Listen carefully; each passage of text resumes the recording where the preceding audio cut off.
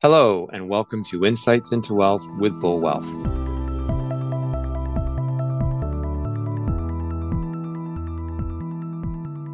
I'm Julian Smith, CEO of BULLWEALTH. Today, Randy Gunn, BULLWEALTH's client strategist, speaks with Amy Castoro, President and CEO of the Williams Group, and author of Bridging Generations, Transitioning Family Wealth and Values for a Sustainable Legacy, to explore how different families prepare for the transfer of wealth from one generation to the next.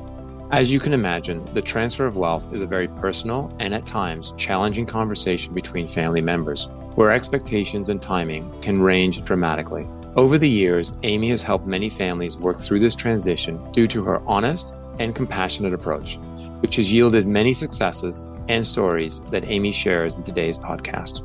Randy and Amy's conversation is both thoughtful and insightful, and we hope it helps with your future family discussions. As you know, we like to keep it short and simple, so we will leave it to Randy and Amy to further discuss the transfer of wealth from one generation to the next.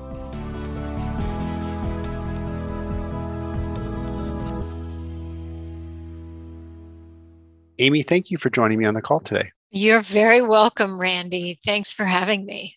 Just jumping into our first question, Amy, when you're working with high net worth families, how do you help parents decide when to talk to their children about their family's wealth? We must get that question 4 or 5 times a week. And it sounds something like, how much do I give them and when? And really, that's the wrong question. We would rather have people start talking about who they are becoming, what's important to them about who they are as a family, the public identity or the community identity. So rather know that these conversations about wealth are actually already happening. We call it kitchen table wisdom. It's the next generation is watching their parents very closely on how they make decisions about what they buy or where they go on vacation or how they get to where they're going on vacation. So the conversation has already started. You have an opportunity to start shaping it by inviting really powerful questions of the next generation. Questions like, what do you see as important about being part of a wealthy family? Or if wealth hasn't been discussed at all, what do you see might be a great summer job? So that they start getting this idea of being a contribution to the wealth. That's a great summary. And I think you're right. Often we spend a lot of time talking about the wrong things when we're trying to have conversations with the next generation. I just want to add one quick story here, Randy. We worked with a family where the kids were 6, 9, and 11. And in that instance, they took a moment to talk about their values. At that age, you would think they wouldn't have much reflection, but actually one sister said to her brother, what I really appreciate about you is that you're really good with math. And whenever we have a problem, you're a great problem solver. And he said to his sister, what I appreciate about you is that you're always a positive force in the family. You're always kind and you're fun to be around. And then the other sister, they said what they loved about her was that she was very social and that she loved music. So now when these kids come off the bus and they're finding it difficult, they've had a tough day or somebody was picking on them, they come home, they look at this whole value sheet and they can have that grounding rod. The mom also said, hey guys, if you had extra money, what would you do with it? And once they talked about their values, they started to say things like, well, we'd love to see the turtles have a better place to live, or we'd love to give the schools more supplies. Or we know in the hospital that there are people who don't have enough money to be there. So we'd like to help that in some way. So even at the very young ages of 6, 9, and 11, you can start to tap the curiosity and the interests of these kids. I know we've often talked about the importance of resolving conflict in a family before trying to put in place a strong family governance program. Just wondering if you could comment on that a little bit. When there's conflict in a family, it can have a really profound and negative effect on trust. And when trust is jeopardized in a relationship, family members are unwilling to be totally open and honest. In nearly every family, there's a certain level of conflict that happens. The way to deal with that conflict tends to be cyclical and it tends to be generational. So we look at conflict as really what's missing is a set of skills to be able to come up with a solution that will work for both people. We're always striving for alignment. Understanding another person's perspective doesn't have to equal agreement. But when people feel understood and they trust that they've been heard, very often that can be a way out of conflict. But families who try to lay down a governance plan without first addressing the relationship challenges will end up like putting a Band-Aid on the situation. And that will work for a little while, but it's not really dealing with the underlying discord. So until they've built the skill to really engage conflict in a productive way, that little rub will tend to gain mass over time. Thanks for that, Amy. I do agree with you that getting and dealing with the elephant in the room, which often is conflict between family members, is really important. The next topic that I wanted to talk about is the situation that I know we've both run into is where you have a member of the first generation that is really looking to kind of maintain control of their wealth from the grave. How do you deal with those situations? That has to do with control. I respect that. They have built this wealth with a deep concern for giving their kids a better life.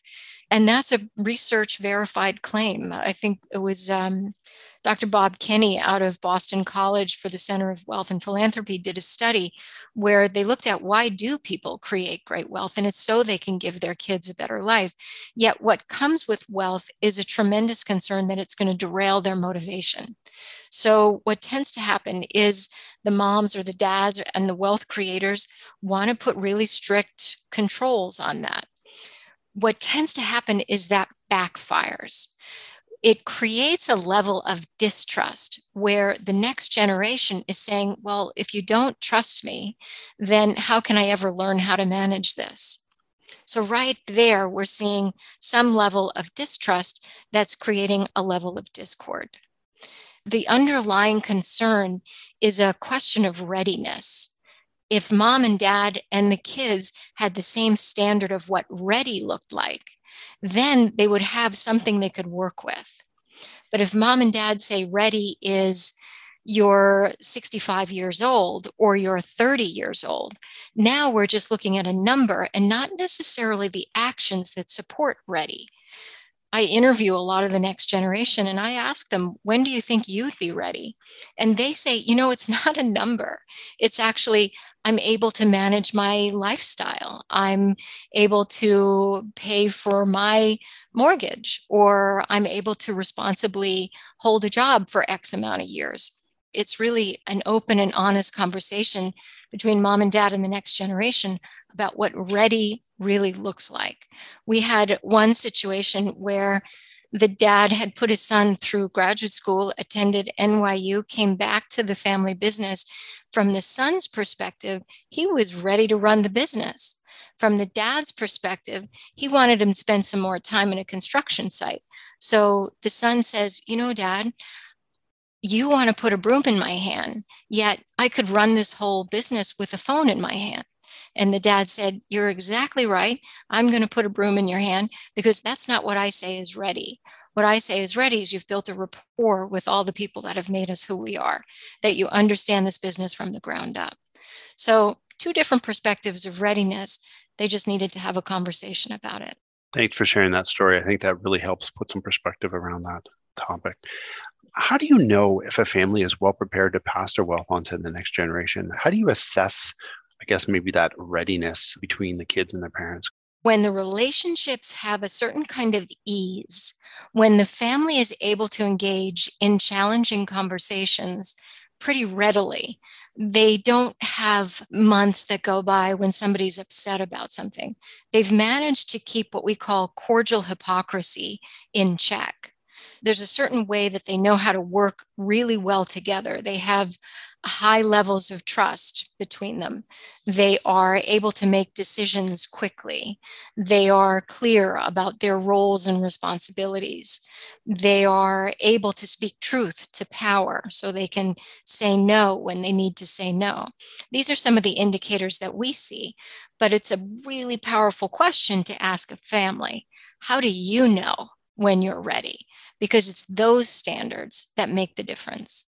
What do you say to parents who worry that telling their children about the family's wealth might ruin their work ethic?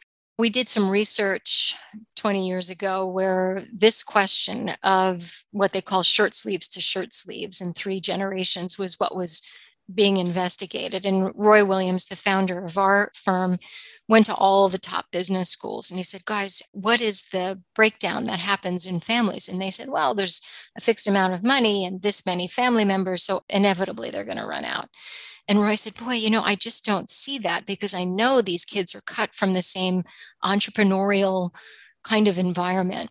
So they said, well, ask the psychologist. And he went to the top psychologists and they said, the breakdown is that we just don't know how to talk about money in a family. And so we just kick that can down the road. And actually not talking about the wealth is basically being indifferent to the family relationships. So then Roy decided to ask the audience, and he spoke with over 3,000 families. And he said, what is the primary reason that wealth does not transition successfully? Successfully defined as the family unit stays intact and they maintain control of their assets. What he learned was surprising because it had very little to do with the estate plan. As you know, estate plans take care of assets, not relationships. 60% of the failure rate, which was 70%, he said, were trust and communication related concerns. Mom and dad doesn't trust the next generation to handle the wealth well, so they're not talking about it. And the next generation doesn't trust mom and dad are going to transition it well, and they don't know how to bring it up.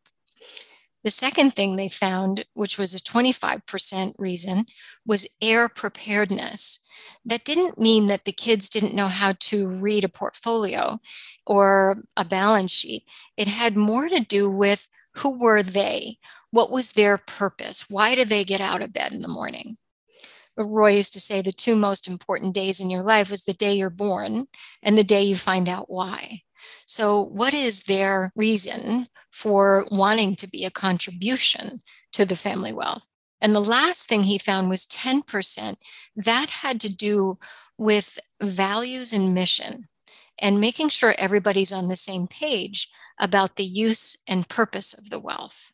We had a family where they were all attorneys, and the youngest one went and became an attorney, but was never very satisfied, really disappointed in that career. Successful, but really disliked it. So he took a left turn and decided to start exploring art and buying and selling. So he became a very, very successful art dealer. But the reason he could not pursue that earlier was because that value structure was in direct opposition of what it meant to be part of his family. So spent a good, I'd say about 20 years as an attorney, which was adding a lot of stress to his life and tension in the relationship. So getting everybody on the same page for values is also important. We say that there's a 70% failure rate because there's a ton of research out there that shows that roughly 30% of family businesses will transition from one generation to the next, and then about 10% to the third. So while there's lots of reasons why wealth does not transition successfully, even if that number is 50% for family wealth, it still comes down to trust and communication, heir preparedness, and alignment of values.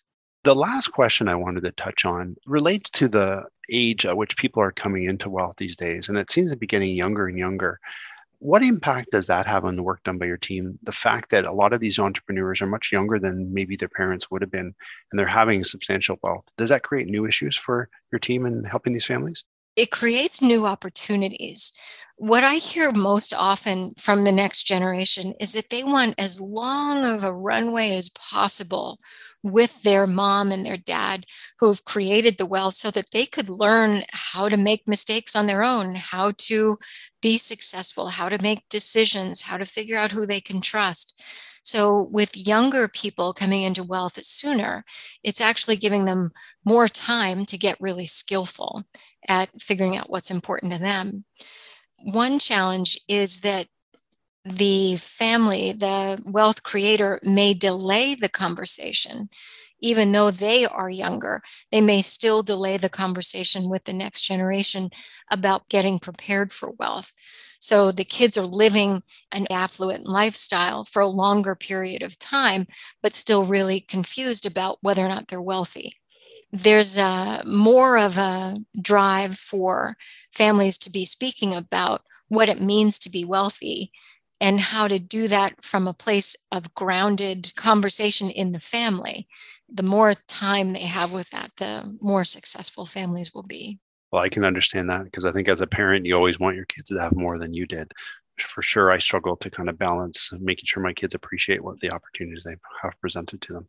Amy, we've covered a lot of topics during our conversation, and I was just wondering if there's a few key messages you'd like to leave our audience with before we wrap up our conversation today. I think to reiterate what we were just talking about, really start the conversation early. Questions like, what does it look like for you to be a contribution in what we're creating? What does it mean to you to be responsible with wealth? If you could somehow improve the world in any way, what would that look like for you in terms of a career? So starting that conversation sooner than later is probably the biggest piece. The second one is that this place where conflict is expensive and tends to be generational, what's missing there is a skill set. So learning how to have more open and honest conversations, investing in a family's ability to build, manage, repair trust is essential to a successful wealth transition. We saw that it represented about 60% of the reasons why families break down. The other third one that I'd say is really important, but you can't really get to it until you've dealt with the trust and communication issue, is aligning the family values, getting everybody on the same page about how they are designing their lives in alignment with the use and purpose of the wealth. Just a really quick last minute story. We worked with a family where there was a 23-year-old son. We were having a family meeting. He was nowhere to be found for the first day. And we said, what happened? And he said, I'm just tired. Every time I come to the family meeting and I express my ideas, they get shot down. I'm always going to be the youngest and no one's going to take me seriously. So what was missing was a direct conversation about how he wanted to be listened to. He wanted more questions about his ideas instead of people just shooting them down. By the end of that family meeting, he had established an opportunity to be mentored by his sister's husband, who was going to take him into the construction industry. Fast forward about 3 years, today he's doing some really powerful real estate deals with his dad. So really getting underneath that place of the relationship rub and building the skill to have that be successful will help you align the values. We always say you can be right or you can be in a relationship. So we suggest figuring out what it takes to be in the relationship first. That is great wisdom to leave everyone with. I want to thank you so much for your time today and wish everyone a great day. Thanks so much. Thanks, Randy. It's great to be here with you. Thanks again to our guest, Amy Castoro. Insights into Wealth is a Vocal Fry Studios production. Our producer is Sabrina Brathwaite. I'm your host, Julian Smith. If you want to reach out to me, please email me directly, or you may find me on LinkedIn.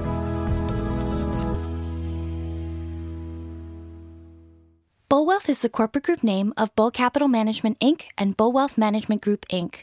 Bull Capital Management, Inc. is registered as a portfolio manager and exempt market dealer in the provinces of Ontario, British Columbia, Alberta, and Quebec, and also as an investment fund manager in the province of Ontario. The information contained in this podcast is not intended to solicit or to provide research or investment advice to the listeners by BULLWEALTH or any of its affiliates. Also, the receipt of the podcast by its listeners is not to be taken as constituting solicitation or giving of research or investment advice by BULLWEALTH or any of its affiliates. This podcast should not be copied, distributed, published, or reproduced in whole or in part.